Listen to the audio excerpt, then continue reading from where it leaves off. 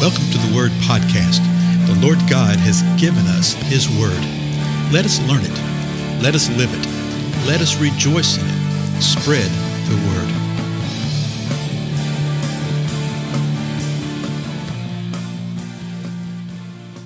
Blessings, everybody. This is Dale. Thank you so much for joining with me today on the Word Podcast. We're continuing our examination of what the Scripture says about the Lord delivering us and how we can be delivered out of situations, out of circumstances, how we can be delivered from demonic powers. We haven't got into that use of the term. We may chase that around a little bit here with some things. As a matter of fact, that's a good idea. I just thought of. I have to think about that a little bit. There's so much avoidance, teaching avoidance, can we put it that way, of what the Scripture says about such.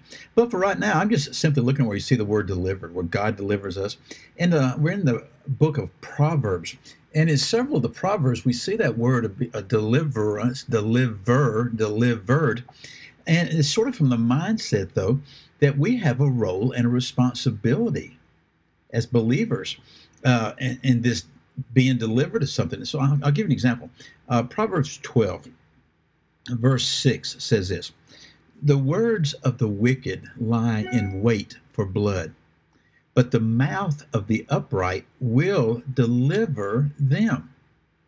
So from this verse, we see that the upright can deliver themselves by what they speak with their mouth. The mouth of the upright delivers them. It says that, and I'm looking at 4 different translations, and all 4 of them say exactly that. And so we've seen that in the previous couple of Proverbs that we've looked at, that there's a role, there's a responsibility of walking uprightly, of walking in righteousness. And when we do that, we can be delivered from situations, circumstances, things that occur. That doesn't mean that bad things are not going to come in our lives. Nothing like that. No. But it does mean that we have a choice in how we're going to act and how we're going to respond and in whom we're going to trust. Are we going to trust in the Lord and His ability to deliver us, thereby living and pursuing His path and His righteousness? Or are we going to trust in our ability and the strategy of the world to deliver us, which is what's called evil in the Scripture?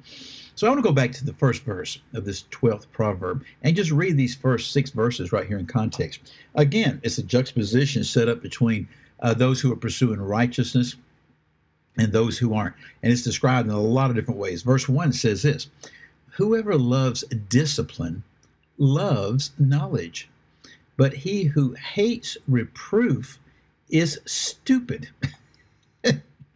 Well, that's pretty forthright, isn't it? Okay. If you love discipline, then you love knowledge.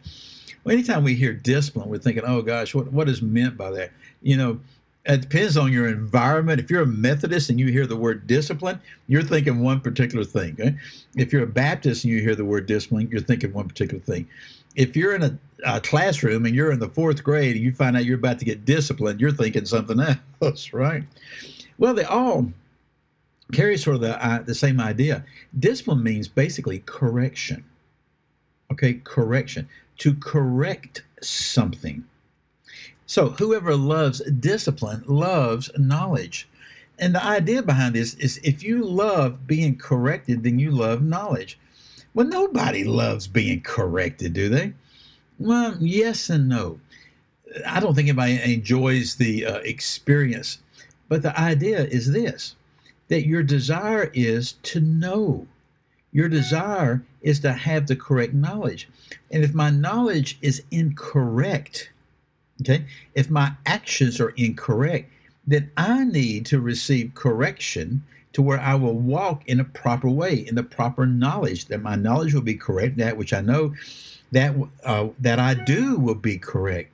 So I love that knowledge. And so in pursuit of that knowledge, I realize that correction, and yes, the word actually means chastening, will come my way.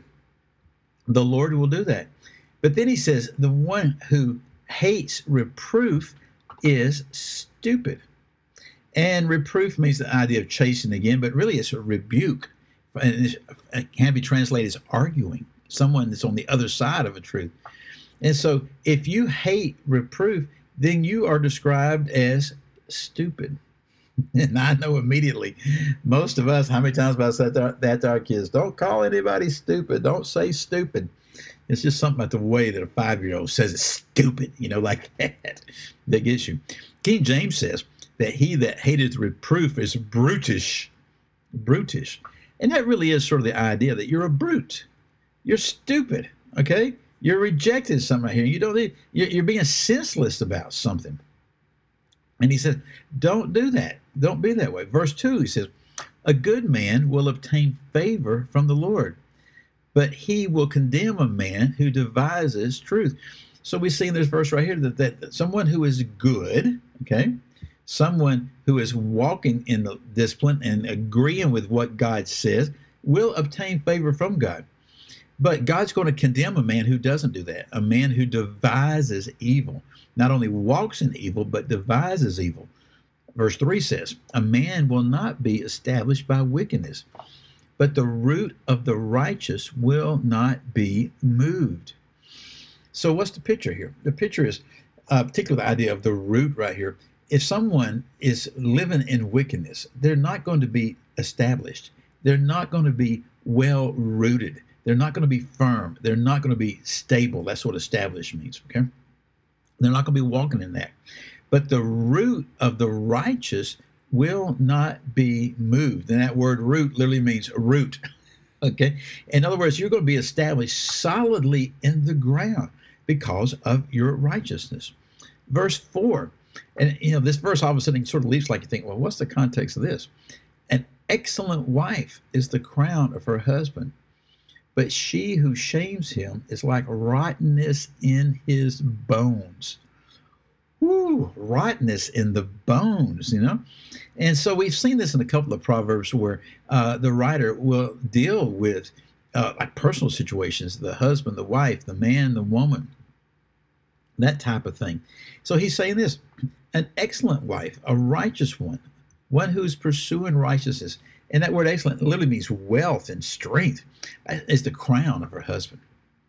But one who's not like that, one who shames him, okay, shames him, one who disappoints him, brings shame upon him and upon her, is like rottenness in the bones. Oh man, it's just decay. It's a figurative idea for decay of individual person, of decay of relationship. Okay, verse 5, the thoughts of the righteous are just, but the counsels of the wicked are deceitful.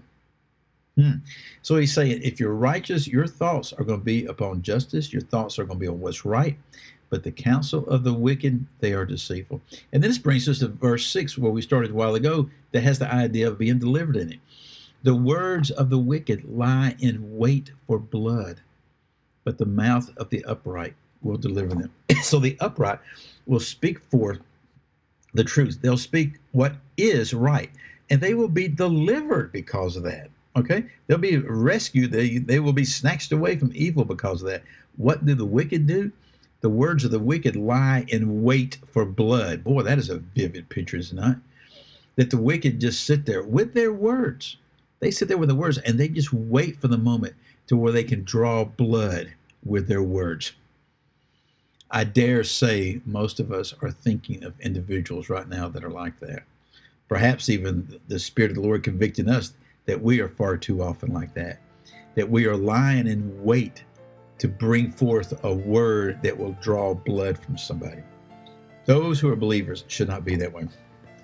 We should realize that the upright will be delivered by their mouth, by their words of righteousness, by their words of knowledge. Well, we'll resume the next time, okay? Again, I'm Dale. Thank you so much for being with me, and I'll see you then. Goodbye.